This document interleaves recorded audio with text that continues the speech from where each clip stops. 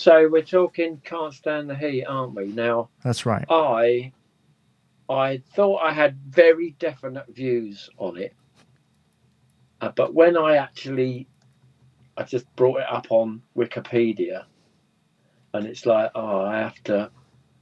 So I'm going to change sort of my appraisal a bit, sort of thing. So to start with, when the original Predator formed and we played our first gig at Woodcote Village Hall, the opening number was a really terrible version of Dancing a Night Away by the Motors, sort of like the 12-inch single version. It sort of starts with the riff, which is God, just really awesome. Really loved it. But the second song we ever played live was Again and Again. And I'm thinking, oh, that's off of that album. But I just looked it up, and the single Again and Again, that was kind of released in the August, and I think the album was released in the October. So yeah, the second song we ever played was that, and I bought the single, and it was at the time. All everyone who's sort of my age that was into Quo around that time. It's like you're always desperate for the next thing, desperate. So rushed out, I bought Again and Again. Can't remember what was on the B side. No, I can't remember at all. But actually, I sort of really liked it, and because it was Jackie Linton as well, wasn't it? Who Yes. sort of bump into occasionally. He's like, bless him. And I love the way where it started out. You're like, oh, you got this sort of half time going on with John, and then he goes into the fours on the chorus, and it was like again, again. Wow, that's actually really loved that. But I sort of remember reading a write up. It was probably in Sounds or Melody Maker, probably Sounds because they were quite horrible to quote. And it sort of said, it's weird what sticks in your mind, isn't it? Can't remember where I live some days or my granddaughter's name, but I remember little snippets of reviews from 1978.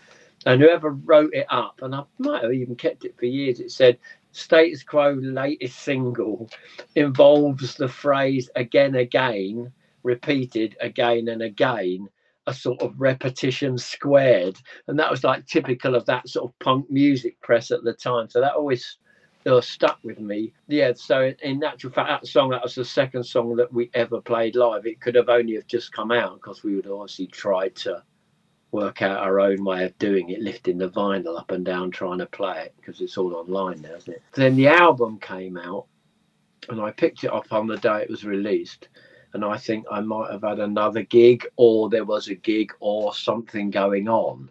So didn't get to, he's desperate to hear this album, so didn't get to hear it. So I must have got in about, I don't know, 1 or 2 in the morning, desperate to hear it. So I sort of put it on headphones, and that was the shock. I wasn't fussed about the album cover. We'd had, on the Level and Blue for You, and to a certain extent the live album, these brilliant, exciting album covers, rocking all over the world. It was like no one could be bothered with that, it seemed. And then suddenly you got again, Can't Stand the Heat, and that was a bit, I don't know, it was a bit twee. Anyway, so put it on headphones. It's like all you can hear is this brass and everything. And I was like really shocked. And I sort of looking back now and looking down the list of the songs, and I can understand why they were trying to do something different because some of the songs were actually all right. Yeah, and it was like it took me. I think in the end, it's a bit like all these things. You haven't got anything else to play, and you can't skip the tracks. It's on vinyl. So actually, when I glanced down at all the tracks, it's like, yeah, I knew them all intimately, and that's and partly why we did Wicker House on vinyl. It's because it was different to the other two. It's like it's a real pain in the ass to skip the tracks. You have to get through it. So looking at it, it's like, oh, maybe it wasn't so bad, but it was that my initial hearing was like, oh, this brass all over. It's like that's not Quo. What is going on here? It was yeah, it's a bit well, it just seemed wrong after on the Level and Blue for You and that. And we always you would consider the fans to be sort of quite hardcore. We'd had a bit of a wobble with Rocking All Over the World. So yeah, so you had Again and Again, and then they released Accident Prone, didn't they? And Yes. and Like all Quo fans hated that. All the hardcore, everybody I knew that was a Quo fan hated that. But weirdly, anyone that wasn't a Quo fan really liked it. Sort of that makes sense. You're like, what? It's awful. So, oh yeah, I really like that single. And so, yeah, so I remember that, and I'm sort of going, I'm looking down the tracks, and I'm thinking, yeah, I think that actually, like a good girl, that was sort of a bit more of a rocker, but it's almost a bit like you were really desperate for something that really rocked. And it's the same with oh, can't give you more, can't give you more, probably off of Rocking All Over the World. It's like where all for me, and actually this is only a personal, you've it's just a personal view. It's like I loved I loved every track on every album with the exception of Fine Fine Fine, right up to Rocking All Over the World, where you're trying to grab stuff.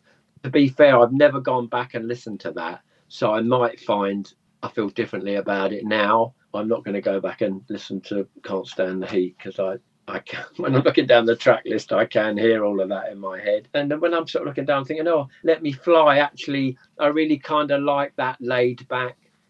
I've gone through the tracks. I'm going, actually, oh, and I really hated this album. It's like, oh, actually, no, I really remember liking that. So I remember liking Let Me Fly. That had a nice thing, a bit like Young Pretender, those kind of little step things. And Francis' voice, it's like, oh, that's clever. I'm trying to think whether I actually tried to write something like that. I might have done, actually, and Mick didn't like it. I can't remember. I haven't got a CD handy. I think I tried to do something on. Hang on. I know, I can't remember what the song was called. I think I might have tried to do something like that on whatever the second album, Predator second album was, In Your Garden. In Your Garden, yeah. Yeah, there's a track on that, I think. Time to Go. Day to work it out. I don't never go. I don't need to work it out. That one, I think that one, that is probably influenced sort of Let Me Fly, Young Pretender. I'm sort of remember writing it. Mick was living with me at the time, and he wasn't overly keen, but we put it on anyway. So yeah, Let Me Fly, Stones. I don't know. There was I think with Alan, bless him, he'd written some really fantastic songs, and you sort of go, and I probably have said all this before, that all the really great riff based stuff, that was Alan. Everything that went na na na na na na na na, that was Francis and Bob, in really broad general terms. You sort of backwater, Just Take Me, monster riffs, they were Alan. Drifting Away, I think that was Alan. It's like, oh my god, this stuff's awesome, man. And don't Think It Matters, it's all Alan. And Rick was sort of more sort of ballady a bit, wasn't he, really? So Stones, it was like, and I think they just, Andy Bound, Long-Legged Linda, he was in a band, wasn't he? Because I think that Long-Legged Linda, there's a version of that on the Reading Rock Live Festival. He was performing solo. Yeah. Well, he was in a band called, I was going to say Green Gage, but it isn't that, but someone will know. He was in a band and they played Reading Festival, and I think they did Long-Legged Linda in 72. That Quo do a Don't Waste My Time on live at Reading Festival 72, and it's just slamming away. It's really bummed notes all over the place, but really exciting, and really kind of, it is frantic. I sort of get that. And I think that whatever band Andy Bound was in then, there's a version on that. But ultimately, that Reading Festival album, all the Quo fans just got it for that Don't Waste My Time. So What a Night. So I'm not fussed about that. Yeah, Andy Bound. And sort of Bernie Frost, he started making an appearance then as well. I'm just looking down. Giving up my worrying. Yeah, no, I wasn't fussed about that. Gonna teach you to.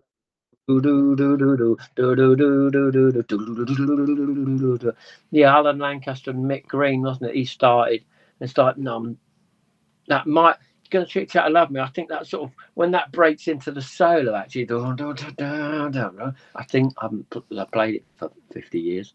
There's bits of it you sort of go, actually, I'm looking at this now, I'm going, oh yeah, actually no, there's bits in it that actually are really great. I think Francis goes into solo on that. Someone show me how to do. Oh, well, that's like that typical do do do do do do. I really, really, really loved that. Down by the side, but for the keyboards in it, there's probably loads of songs that actually do that. And because I like those songs, I like that. But I think I was slightly annoyed. Yeah, I was slightly annoyed lyrically with it as well. I thought it was a bit lazy, where I thought all Quo lyrics were really awesome, but not on this album, probably. But it is weird how things work out, because there's a film. We all used to hang around all the sort of Reading bands, and we were good friends with everyone. I used to see Larry Miller a lot. We always used to congregate around a mate's house, and we used to watch this film over and over. And it's like, it was actually probably a bit shit, but it wasn't. It was called The Monster Club. You're probably way too young to remember it, but check it out. So weirdly, and I think B.A. Robertson, he might have done the title track. So it was all these little crappy little, almost like a B movie, crappy little monster stories. And B.A. Robertson was on it, and the Pretty Things, they did a really good track on it. And then they're in a nightclub, and this song comes up. It's like a rock song. It's a fantastic female vocalist who we didn't know who she was, and the song was called The Stripper. And it's like, I am gonna, spoiler alert, if you end up digging this film out, it's obviously this girl's taken all her bits off, but because it's the Monster Club, and it's like, see, in the end she strips all her skin off, she's down to a dancing skeleton. That's how that kind of, that's the ultimate stripper, I suppose. But it's like, this song was really, really great, and we ended up, I was playing with Tammy Dark from time to time, and Tabby Roberts. She's still an awesome mate. So we did a Predator gig, and we got her up to sing this song, The Stripper. We thought it was awesome. Anyway, the vocalist was called Stevie Lange. I'm gonna say Stevie Lange, i.e. Lange. So probably now people will say that she was the then wife of Muck Lange, who ended up being everybody's producer and being more important than the band at some point, I suppose. But she had this fantastic voice, and you sort of go, why wasn't she massive? Because that was her husband. There's no excuse for that. But she's the backing vocalist. Like, she's the named in blue writing on my Wikipedia as a backing vocalist. So probably Long Leg Linda. Oh, what a night! I mean, I can't think where she is on there, but that the connection there is she's the female backing vocalist, and I think that was probably a first for Quo as well. I'm not sure you can really say you can't hear a female voice right up to that point. Not obviously like you can with hers. So yeah, no, she was awesome, and she's on that album. We're like, oh, Stevie Lange, that's so we made that connection with the Monster Club, which I urge you to watch. I don't know how well it'll stand up, probably pretty terribly, but the Pretty Things is really great on it. So in actual fact, that when I sort of look at that album now, despite the fact when I first put it on and all I could hear was Rust, and I was truly horrified. It's like, I'm not going to swear. It's like, what is this? And my expectations. I love Quo. I obviously listened to it because it was the latest album, and it's like, I do know all these tracks and I don't mind them, but I can probably say that I probably never went back to that album once the next album came out, which was, I have to look it up. Whatever You Want. Oh, was it? Yeah, I didn't like that either. I didn't like the album cover. And it's like, yeah, come on, I didn't like the album cover with this. It's like, really? I was sort of hardcore. It's Quo and Motorhead and Pistols and The Damned, and what is this? Yeah, and it flipped up. I think there was a picture of John, wasn't there, in the middle of it with drums. If I've given all my Quo vinyl away, there you go. I don't play vinyl at all anyway. So I think it was that, and there might have been a picture of them on the back. But I think part of it might have been in his frilly shirt again, and it's like, oh, come on, I want the middle of blue for you. So, I don't, I don't wish to upset anyone. This is just my personal memories of this album, but actually, it kind of, the tentacles of it actually ended up being, influencing a Predator song, whichever one that was. Work It Out, probably. And I actually don't mind some of the tracks, and I found probably with all After Blue for You, all the sort of late Quo albums, and some, obviously I've never listened to, because actually you don't want to go, oh, I really like that, oh, I can't write a song like that now. So you do kind of, if you're trying to do your own thing, I think naturally you're then too busy. Quo's a massive influence, but then you do move on. So yeah, no, that Stevie Lange and that kind of Monster Club, and we ended up getting Tammy on stage to do the track "The Stripper," and she's on this album. And to be fair, I think that's the first time we'd heard of her, or we managed to equate that name to a physical person doing other stuff. That makes sense. Mm-hmm. Yeah, and again and again, again. And of course I think we played at Jackie's 50th or 60th or 80th or however old he was years ago. So that's the point. Yeah, that is weird. It's like, who's this Jackie Linton? It's like, and then on the back of that Jackie Linton, we used to go and see Jackie Linton's HD band up in London. John Benham, the original guitarist, he could drive, so he used to have about 18 people packed in a little Datsun and go and see Jackie Linton. And of course, Jackie Linton is probably, he's my sort of biggest influence as a front man. I remember, I'd love to go into detail, but I can't on your podcast. You came on stage and started chatting. It's like, oh my God, I can't believe you said that out loud. And brilliant. So, and it's like, yeah, I've seen Jackie. I'm mates with Jackie. I played with Jackie, and Jackie co-wrote Again with Rick. And that was the second track we ever played as an 18-year-old, then, as I was 63 now. As an 18-year-old, listening to that album on headphones and going, what is this? This is awful.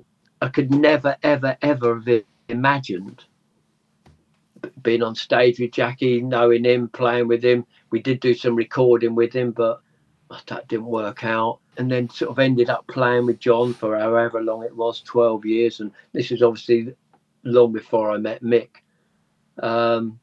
So yeah, it is weird how things turn out. So I'm not dismissing this album. Nothing was as good as After Blue for You for me, I suppose. And so I tend, like, the odd track and the odd solo I liked, up to the point where I didn't listen anymore. But actually, I probably owe this album a lot more than I realise in terms of how things worked out. Yeah, it's all right. I was very hardcore, and it's like, this is, but in a way I can understand, because Pip Williams again, isn't it? Who I don't know. I always loved Quo producing themselves, but I sort of understand. I understand how you kind of want to evolve. That's happened to me a bit, so I understand that. There are some good songs on there. Yeah, not the best, but yeah, Jackie Linton got a song on there, and he must have been desperate to get another one on. I don't know if he managed to do anything else or not, actually. But, I don't think so. Yeah, because no, because Francis, who was it? Francis. No, I've never personally spoken to Francis, but I've heard this story that. So Jackie, I think he was a paint and decorate, and he was doing a lot of stuff around Rick's house, I think, and Francis came round, and sort of Jackie'd be sort of paint. You won't mind me saying this. It might not even be true. Vicky Lockett, he used to say, and he, so they'd be sat in this room, and Jackie'd come in and start painting. So they'd move to another room, and Jackie'd come in there, like Francis. You'd never seen him paint anything so quickly as to be sort of hanging about.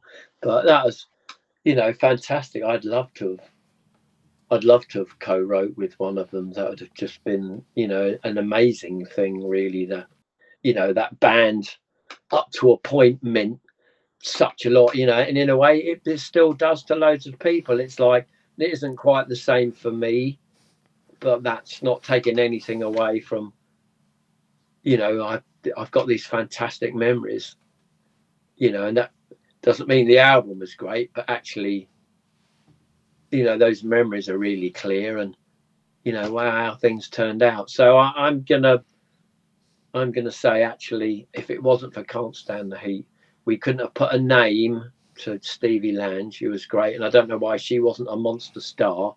Maybe someone can ring in and try and sort out that. It was the second song we ever played as Predator, the original Predator lineup. That was awesome. We suddenly got to hear of Jackie Linton. We used to go and see him play, and he's a massive influence on the way I am on stage. So yeah, I owe it, and probably why do I need to work it out? I think it's like Time to Go. I don't know. I can't remember that goes. And actually, Time to Fly, Work It Out. That's that style of song. That's the first time that sort of makes an appearance, really. And I really sort of like that. That sort of stepped away from three chords a bit. So I'm going to say I owe it a lot more than I thought I did when I saw your post. On reflection, I owe it more than that. I still think the cover's crap, and I don't like the production, and it didn't rock hard enough. But I understand why they were trying to do something different, and yeah, it was all right, and yeah, good old Jackie. I mean, he's been dining out on that for years, hasn't he? But honestly, Jack, if that had been me, I'd be dining out on it still. Fantastic, and it worked really well. Actually, that single, I really loved it. But obviously, sounds didn't. You can probably find that review, because they just didn't like her then, because it was all about the punk thing. Then yes, 78. You're right bang into it. So, but yeah, all this brass, I don't know. But then Francis is on one of the tracks. Is it Like a Good Girl? As it ends, Francis chatting. No, it's coming forward. It's going back, and it's like, yeah, it's like God. Francis is talking. It's like that. All those little things. That isn't just about. It isn't just about a song. It's a personal thing. All the chat from all the take one, ring, ding, ding, ding, and all that stuff. You poured all over that. That was just as important as that was all part of it. It was every poster, every album. You're desperate.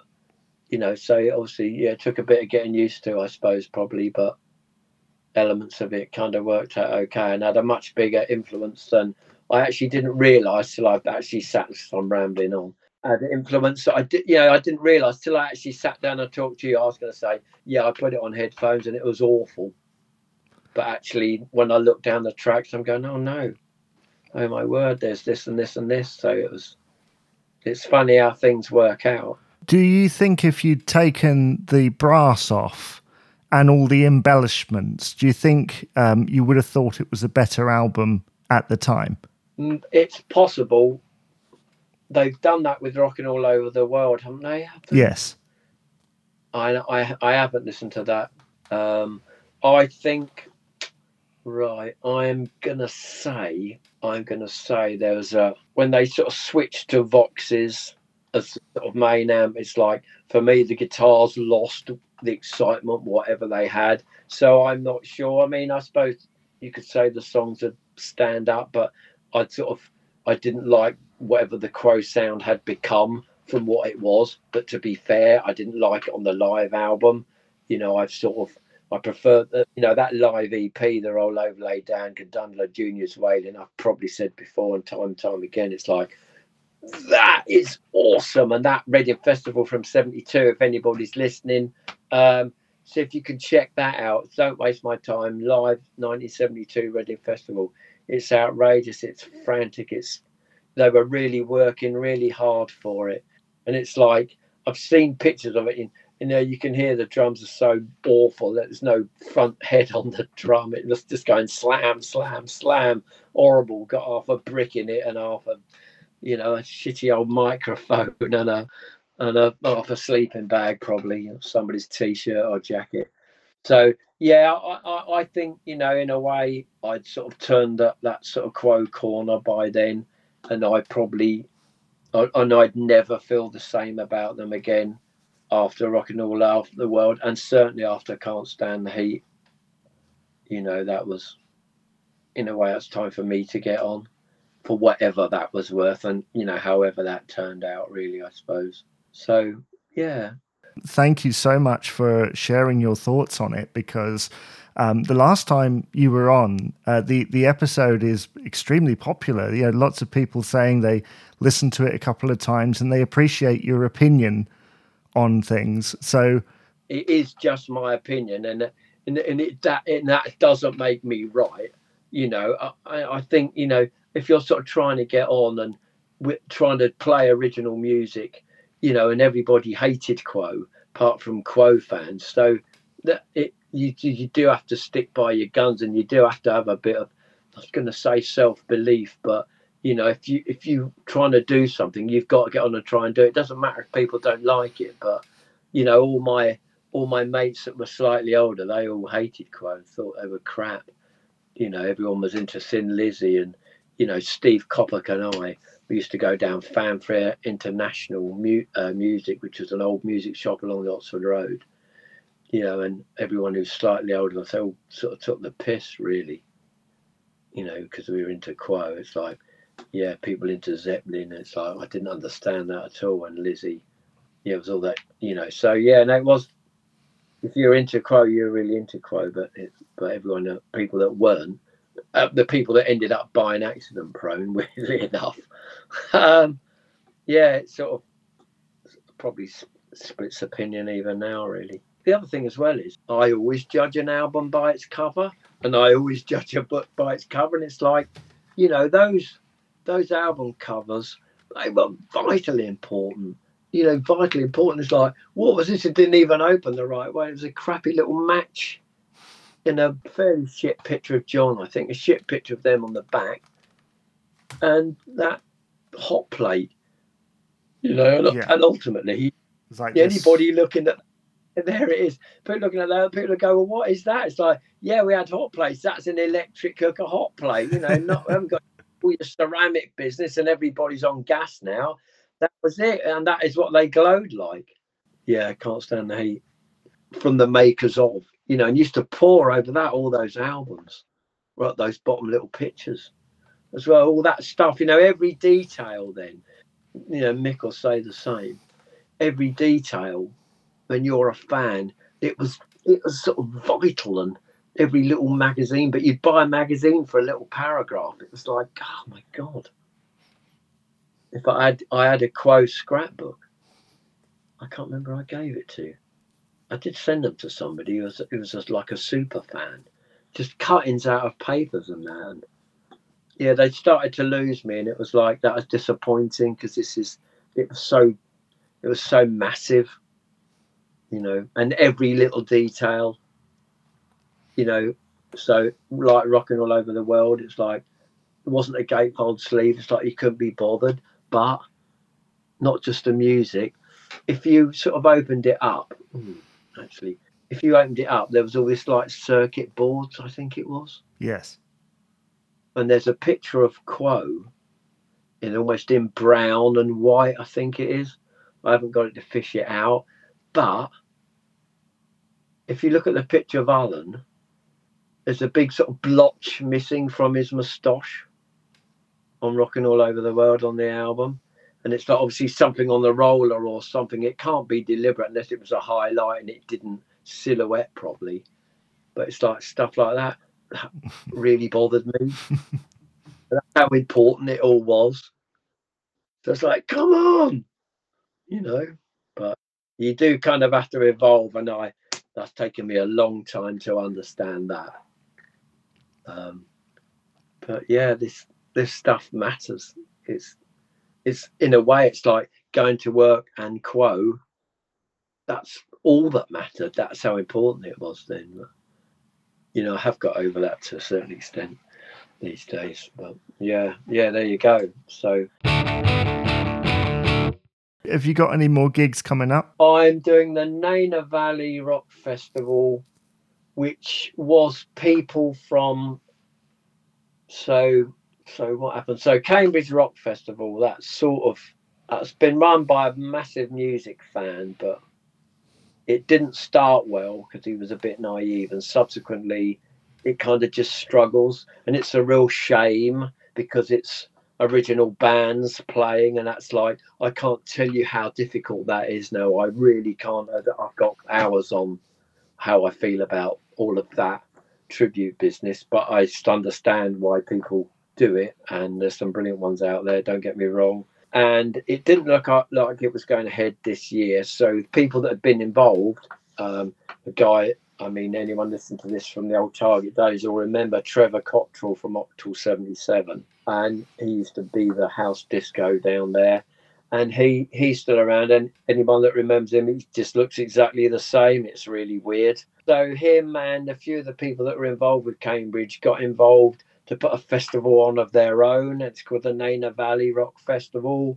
And we did Cambridge last year, and because we didn't think it was on, it's like, I'm happy to, I've known Trev since I was 17, really. So we're playing that. I think we're on the main stage, and then the Quo Connection are playing. I think they're about two bands after us, though, Mick and everyone. It's like, and what's really annoying about that is because they're further up the bill, they've got bigger writing. It's like, yeah, how annoying is that? They got a big writing. I've got Predatur's smaller writing because they're further down. So, but yeah, so I'm really looking forward to that. And then I'm gonna say that I don't, I don't know if it's the final mention.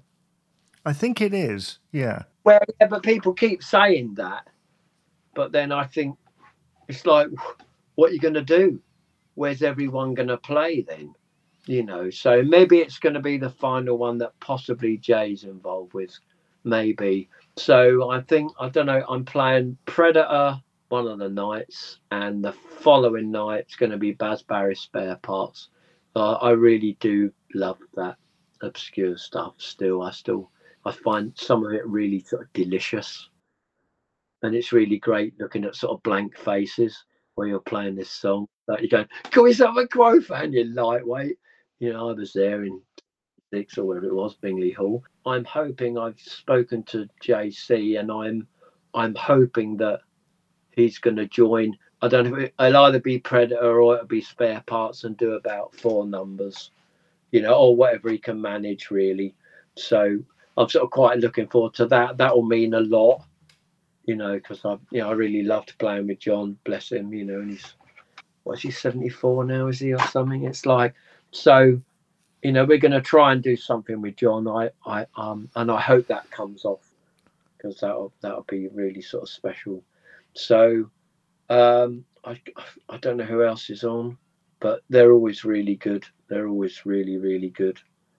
So go and sell it out, make it really special, because it's getting harder and harder. And in actual fact, there's loads of really awesome Quo bands out there now. It's like everything is sort of gone up a couple of notches.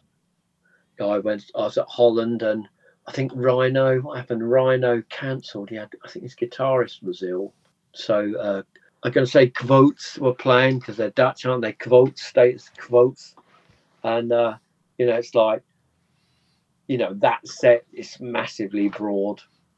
People really love them, and I think they're playing. I might get that horribly wrong, but it's like, yeah, it's all out there still. There seems to be more sort of Quo bands than ever, really. And I can't knock that, because actually, if you're not out there playing in a band, playing songs you like, you're not out there at all. It's a nightmare for me trying to play original stuff. It might help if it was good. That might help. People might be, oh, but it's like, I want to pay my blokes. It's like, it's 30 quid. So that is. So, but yeah, it is a struggle. I've got a lot of mates now that are just going out as duos because they can't afford to take the main band out. It's just not financially. Well, did I go on about Brexit last time? I I'm think tell so, you what, yeah. I'm going to edit it out.